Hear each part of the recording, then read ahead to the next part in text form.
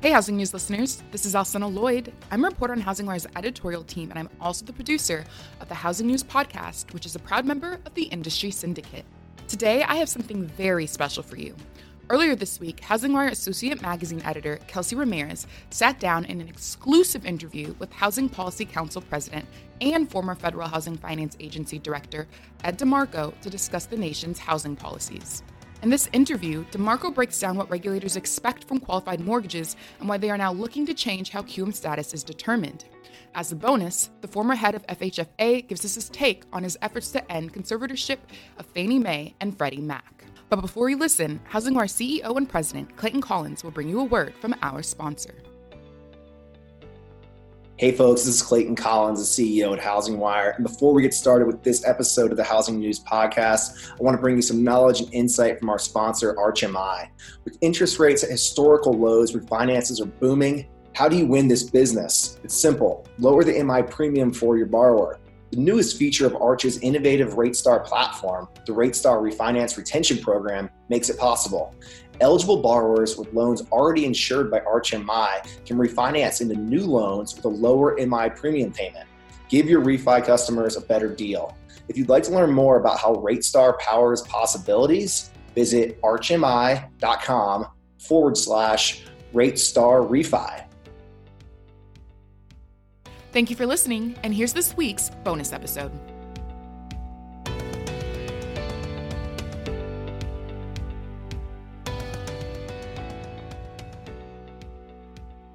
Hey, this is Kelsey Ramirez, the magazine editor here at HousingWire, and I am joined by Ed Demarco, president of the Housing Policy Council and former director of the FHFA. So we just want to talk a little bit today about the changes that are coming to the QM patch and Ability-to-Repay. But I guess before we start talking about those changes, Ed, do you want to kind of talk us through what is the Ability-to-Repay and why was that enacted? Sure, Kelsey, and thanks for having me. It's nice to be here. In the run-up to the financial crisis, we had mortgage lending activities that really started to diverge from prudent traditional underwriting, and it introduced a lot of risk into the system. In part, we saw with a lot of run-up in house prices, certain lenders making loans that were not really based on the borrower's ability to repay, but were based on things such as the lender's ability to recoup their money through the increasing value of the house. So this is collateral-based lending, not lending based on a borrower's ability to repay. We also saw different things that confused the notion of ability to repay or masked it, things like negative amortization loans, pick-a-pay loans where a borrower didn't actually have to make a normal amortizing mortgage payment, but the principal they owed was going up, not down, adding risk to the borrower. So these were features in our mortgage market that contributed to the housing crisis. So post-crisis, Congress, in enacting the Dodd-Frank Act, introduced this law, this requirement that lenders assess the borrower's ability to repay the mortgage in order to make the mortgage. And this would seem pretty common sense that the lender should be doing it, but obviously we'd had some bad experiences. So by requiring an ability to repay standard, that meant that every mortgage loan that gets made is supposed to be done with documentation of the income and assets and with the lender considering a range of factors in making the underwriting decision, including the income of the borrower, the assets of the borrower, the debt to income of the borrower. These are all requirements in the ability to repay rule that Congress enacted. Now, this requirement of ability to repay created legal liability on the lenders. So Congress also, in this part of Dodd-Frank, said, well, we want the CFPB to delineate a subset of mortgages called qualified mortgages. And this is, Congress really wanted qualified mortgages to be made. And the qualified mortgage was presumed to adhere to or ability to repay. It was presumed to meet the ability to repay standard. In the Dodd-Frank Act, Congress specifically delineated certain product features that would make a loan not qualifying. And those are things like negative amortization or stated income or a mortgage with more than 30 years to the loan term. Or a loan that was qualified under an adjustable rate loan qualified under a teaser rate as opposed to a fully indexed rate. And Congress said those cannot be qualified mortgages. And it left the rest of this up to the CFPB. The CFPB, when it made its original implementing regulations, took those product features that were in statute, made it part of the regulation, but then introduced one single element of underwriting in the definition of a qualified mortgage, and that is the debt-to-income requirement. It said that a loan had to have a debt-to-income ratio of less than 43% to be a qualified mortgage. It then, in order to implement that in a way that was clear and objective, it introduced something called Appendix Q, which was, well, how are you going to define debt and income? So this became very complicated for lenders to implement. CFPB, when it did this, realized that this was going to be a challenge, and so it created a huge loophole in the qualified mortgage rule, and this is what we know as the GSE patch. It said any loan that satisfied the GSE underwriting system, or basically a loan that gets sold to a GSE, was a qualified mortgage. So the GSEs didn't have to meet the Appendix Q and the 43% DTI requirement. So that was meant to be temporary. When it was originally put in the regulation, it was to expire in 7 years or when the GSEs came out of conservatorship, whichever happened first. So we're nearing that 7-year expiration. So the CFPB has now been asking, okay, what do we do? The CFPB and the Federal Housing Finance Agency have said, we want to see this GSE patch go away. So the CFPB did an advance notice of proposed rulemaking, got a lot of comments. HPC, the Housing Policy Council, contributed comments both on its own and with a large coalition of institutions to give our guidance and suggestions to CFPB with regard to making changes to the qualified mortgage rule.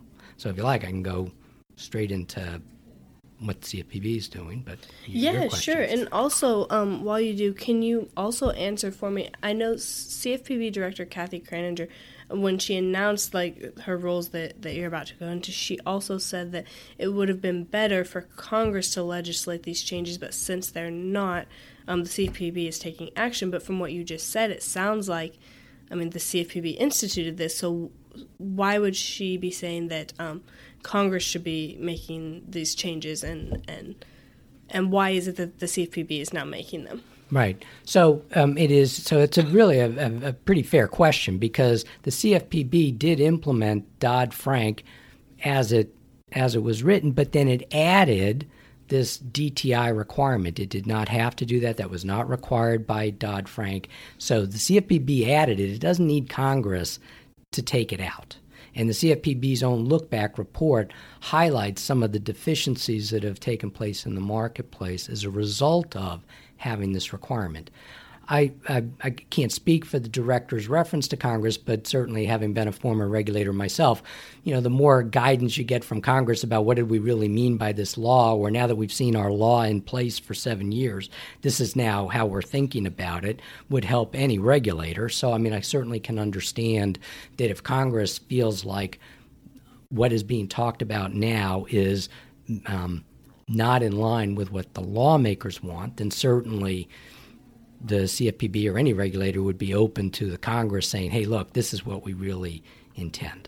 But absent that, I think that, the CFPB should take a look at, what it has done and, whether this, provision makes sense or not. And in fact, that's exactly what they've done. And they've did receive recently a letter from several members of the Senate, bipartisan letter, saying, look, we think that we've looked at your report and we've looked at the comment letters that have come in. We think that you really should get rid of this DTI requirement and Appendix Q, that's the appropriate step to take. And in her response to those members of the Senate, she gave some broad outline to the directional thinking CFPB has right now. So the CFPB is looking to eliminate the DTI and replace it with, it's not sure yet. It's asking for feedback from the industry, but it did kind of throw out pricing threshold as an option. So what is that? Right. So let me answer this in two parts, because certainly the Housing Policy Council on its own, and with a large coalition of other industry, trade associations, lenders, and civil rights groups, made a recommendation to the CFPB to eliminate the DTI requirement in Appendix Q. We did not recommend replacing that with some pricing definition that would constitute a qualified mortgage. And Kelsey, there's been a lot of misunderstanding about this point, so let me try to be clear. Today, under the current regulation, pricing doesn't define a qualified mortgage, right? It's the product features and the DTI stipulation that define whether a loan is a qualified mortgage. There is then, for qualified mortgages, an additional test for a lender to get safe harbor treatment. That is, that the loan is considered to comply with ability to repay as a qualified mortgage. And there is a pricing test to determine that safe harbor. And the pricing test is what we know is 150 basis points over APOR. So if the mortgage rate is below that, you get safe harbor, and if the mortgage rate is above that spread, then it's a rebuttable presumption loan, which means it's QM, it's a qualified mortgage, so it's presumed to comply with ATR, but the borrower may attempt to rebut that presumption. So that's where the pricing comes in today. What the Housing Policy Council and many others have advocated for is not changing the definition of a qualified mortgage to include some price, but in fact to maintain the requirement of a qualified mortgage based upon these product features, and then have the pricing be determinant of where the safe harbor is. It might be worth, why these product features, right? Let's go back again to the context. In the Dodd-Frank Act, Congress wanted every mortgage loan to have to meet an ability to repay requirement. The product features that are delineated in the Dodd-Frank Act that make a loan not qualified are the kind of product features that frustrate or bypass or circumvent the notion of ability to repay. So again, the negative amortization, for example.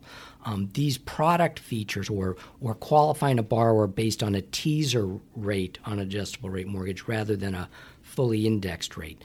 So the reason for these product features to be used to define what's not QM is because those product features are ways of circumventing an ability to repay standard. So that's why those features are important.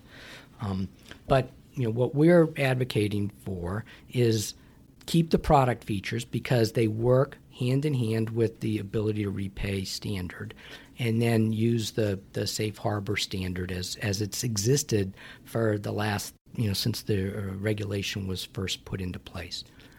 Now, that's the first part of your question. The second part of your question had to do with Director Kraninger in her letter to the Senate actually referenced thinking about a pricing standard.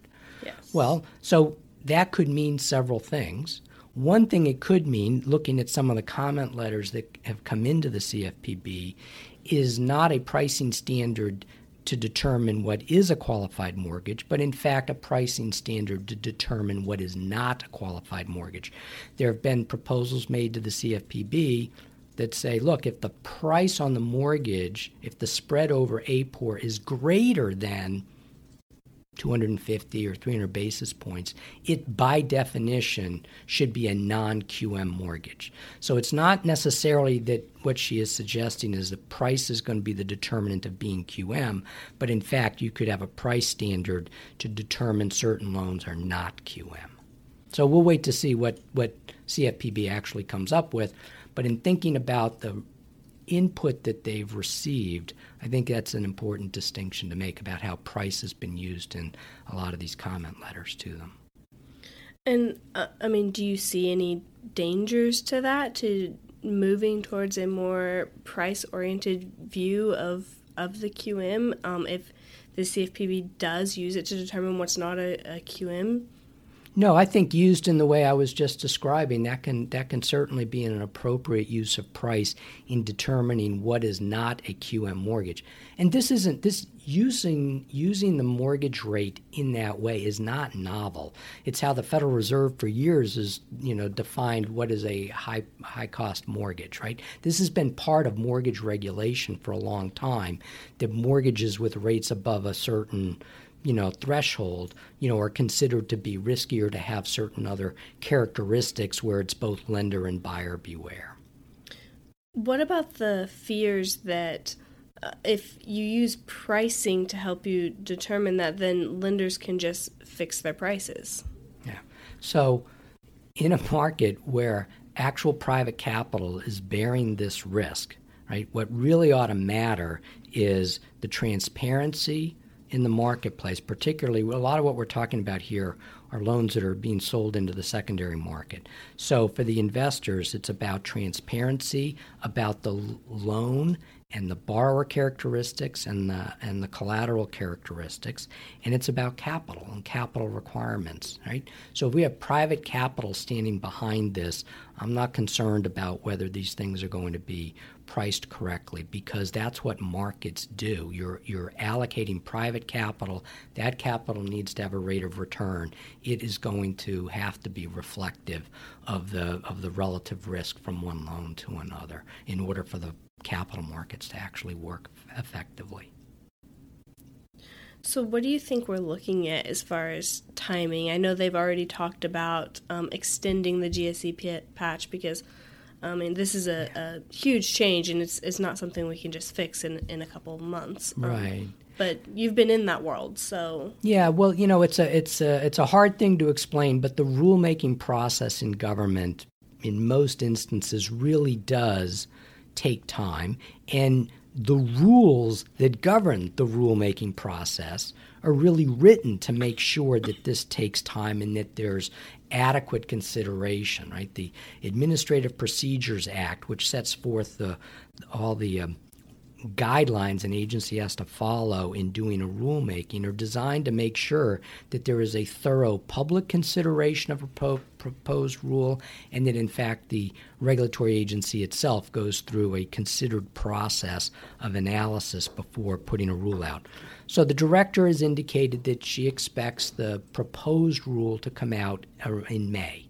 So it's not too far away, but the patch is currently set to expire in January, and if you put a proposed rule out in May and you want to give it at least 60, preferably 90 days of public comment, and then you need time to actually analyze those comments, and they're likely to get hundreds of comments on this, you can see how that timeline is going to take up most of this calendar year before they can come to a final determination and produce a final rule. Well, markets need some kind of lead time on this because the mortgage lending process, can be measured in months and sometimes many months. So the industry is going to want to have some kind of lead time between the rule being finalized and being implemented so that we can clear the pipeline and so appropriate adjustments can be made to whatever the final rule is. So what the director said is, look, we're coming out with a proposal in May, and we realize that that's going to jam everybody, so we expect to have a short extension of the current rule to allow for an orderly transition process from the old rule to the new rule. And so that's what I expect. I don't expect the extension to be very long, but I expect it to be enough to make sure that it's not disruptive to markets, and certainly not disruptive for individual home buyers that are in the middle of trying to purchase a home and get a mortgage on that home, and then have a major rule change happen in the midst of that. Right. So, and I know a lot of this is just going to depend on what the final rule from the CFPB ends up being, but do you see this as an opportunity to be more inclusive and open the market a little bit to more home buyers, or do you think it's going to be the status quo? Like, do you think this is more going to be on the lender front that it gets easier for them? What kind of effects do you see changes to this rule having in the markets overall? So first of all, I would expect the changes themselves to be gradual. But I think that over time, what implementing a change to this rule, if it follows along the order of eliminating the DTI requirement and Appendix Q, but otherwise maintaining, the other features of ability to repay and QM. And keep in mind, all the ability to repay rules are presumed to stay as they are or be further strengthened with regard to the documentation of income and the requirement that every mortgage be fully underwritten and with documentation. Mm-hmm. What I think happens over time is that we actually we expand access to credit, but we also expand the competitiveness of the market. We remove this special treatment that the GSEs got and nobody else got, which really sort of funneled more mortgage production into the GSEs rather than less. And then the other thing it does is that it opens up in the non-GSE space, since investors really want to see qualified mortgages be made, and that's what they want to invest in, by allowing the non-GSE portion of the market to have greater ability to make qualified mortgages. That will expand credit. And we've certainly seen, in the CFPB's look-back report talks about this, that there are certain of the limitations that the current rule has done has harmed self-employed borrowers in the gig economy, retirees, households with multiple sources of income, and different people contributing. These are all things that have made it harder for that segment of the market to get affordable credit in the mortgage space. I think the kind of change that we're talking about here should certainly help open up access to that credit without making the market itself riskier. I mean, that would be great for I know that we look at the access to credit now, and mm-hmm. it's much lower than it was. And I'm not talking 2007 when people were going crazy, but even like historically before that, I mean, access to credit now is just really closed off compared to historic levels. Right. And so, I mean, I think that if we allowed for more innovation and more competition in the marketplace, that we could find that there are more good, credit-worthy borrowers out there that can be lent to. But right now, this is all done in a way to funnel everything to the GSEs, and so the GSEs become the only determinant of underwriting. Yeah. Well, I'm going to pivot on you just a little bit since I have you here. Yeah. And I want to talk to you a little bit about the exiting conservatorship. I mean, all of this is coming up because the GSEs are exiting conservatorship. Everyone's asking, well, what are we going to do now? We're, looking at what does the market need to look like after this? I know Director Calabria has talked about he wants the GSEs to either be out by the end of his term or at least well on their way out. I mean, where do you see that? Do you think that's a reasonable expectation?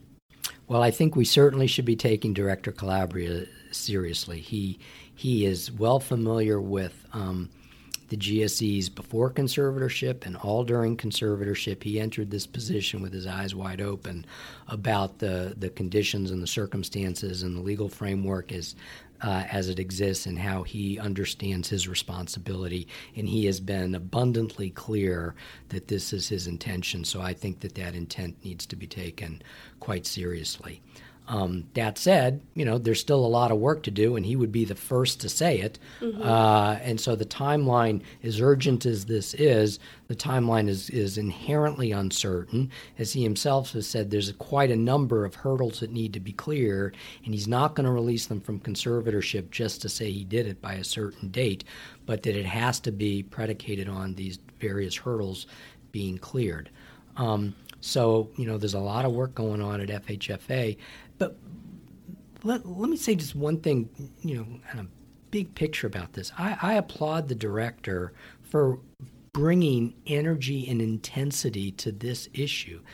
These conservatorships were not expected or desired to be going on 11, 12 years or more. Mm-hmm. But because what had fundamentally failed in 2008 is Fannie and Freddie failed in 2008, but the charter, the structure of these two entities as government-sponsored enterprises is also what failed. And so the tension has always been that only Congress can change those charters, and only Congress can fix the inherent flaws in that GSE structure.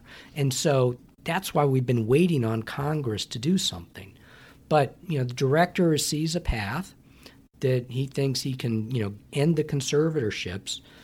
I think we may still need Congress, even if the conservatorships end, to address these charter issues. Mm-hmm. But the director is certainly charting a course where he's saying, look, this has got to come to an end. We're going to bring it to an end. And in that process, among the things he's talked about is we need to make this landscape more competitive. We need to define a capital standard that's appropriate for the enterprises. We need to get better alignment with the other regulators. And internally, he has said FHFA needs to be better prepared as a regulator to pivot from being conservator to first and foremost being the safety and soundness regulator of the post-conservatorship entities. So there's a lot to unpack there and a lot for him still to both develop and then explain to all the rest of us how this is going to work. Right. Yeah, I think you said it right. He's brought this focus to his role, and that we didn't necessarily see before with even when we talked about exiting conservatorship under Mel Watt. We didn't see that same kind of focus and drive to really see it through and get it done. Right, and he is certainly bringing that energy, and I will tell you, he's certainly got the industry's attention on this, and I think that's good. Look. The industry, let me speak for the Housing Policy Council. We want the conservatorships to end. We also want to see the underlying structural flaws of the GSE structure addressed. Some of those things, as I've already said, can only be done by Congress. But ultimately, we ought to have a landscape in which the availability of a 30-year fixed-rate mortgage is secured, but that mortgage market is not being principally backstopped by the U.S. taxpayer. It should be getting supported principally by private capital, bearing the risk, managing that risk, pricing it, and doing what private market is supposed to do. The government should be setting up guardrails and standards and transparency, and it should be working to level the playing field. Right? So what we're looking for is a more level playing field where we can have broader participation. That competition brings innovation and it brings more consumer choice, but it also can help diminish systemic risk. We cannot forget why Fannie and Freddie ended up in conservatorship in the first place was the enormous systemic risk they pose not just to the U.S. financial system, but the global financial system. And we really need to make sure that as part of ending the conservatorships, that systemic risk has been addressed. I agree, and I think, though, as we look forward, I think there's a lot of bright spots in the future for the housing market, and I think we have the right leadership in place that's going to drive it forward and make it happen. Yeah, I agree, and it's there's an awful lot going on in the mortgage space, and we focus this conversation a lot on Fannie and Freddie and CFPB, understandably. But let me just say that part of this is not just about the Fannie Freddie market, but restoring a private label securitization market, right? One that is transparent, one that is competitive, and one that is protecting both investors and consumers. And there's work being done now in other among various regulators and in the marketplace to further bring that market back, and that deserves our attention and focus and support as well, because what we really in the end want to have is all of these segments of the secondary mortgage market, whether it's the Ginnie Mae segment or what we've known as the conforming conventional space that Fannie and Freddie have traditionally served, or the non-conforming conventional space that's been the purview of the private label market. We need all of these aspects of our housing finance system to be working. We need them to be operating safely and soundly. We need there to be a lot of transparency and consistency and disclosures in those markets, because if private capital markets have good disclosure and can trust what they're seeing, they're the ones with their capital at risk that are going to identify inflection points and turning points in risk and be able to, stem things to prevent the kind of disaster we had, 12 years ago. We all look at that, and I think we know where not to go. Right. It's just figuring out then, where do we go now, and how does that look, and what does that look like? How do we implement what we need in place to make sure that what we see when we grow this market again and we build it back up, that it isn't what we saw back in 2008. Right. And, another part of this discussion that, that we haven't touched on yet but is really important in the broad policy discussion here is, what does it mean to provide support for affordable housing and to help encourage home ownership on the margin?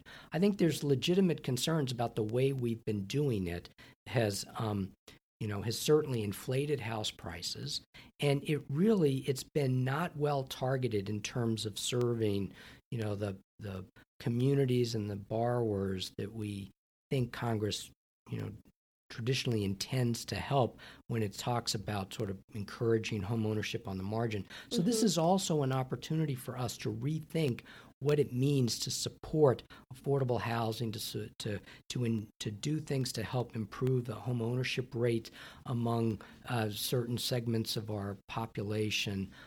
We can target our support in a more direct way to help where these families actually meet where their impediments or the hurdles they face really are, and to provide it directly to them rather than through the kind of credit subsidies that are distortive of the marketplace. They do inflate house prices, and they end up benefiting not necessarily the borrowers that they were intended to benefit.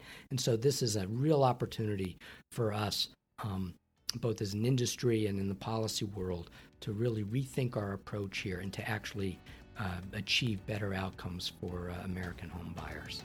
Thanks for coming on with us. Yeah, thanks for having me. This has been a great discussion, Kelsey. Thank you. Thank you for listening. Make sure you tune in at the end of the month for our season finale.